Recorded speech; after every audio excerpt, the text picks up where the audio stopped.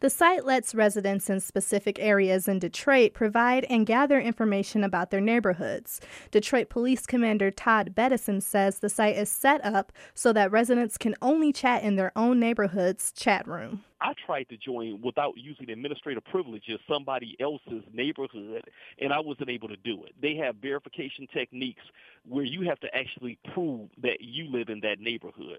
Bettison says the conversations in the chat rooms are based on what people want to talk about.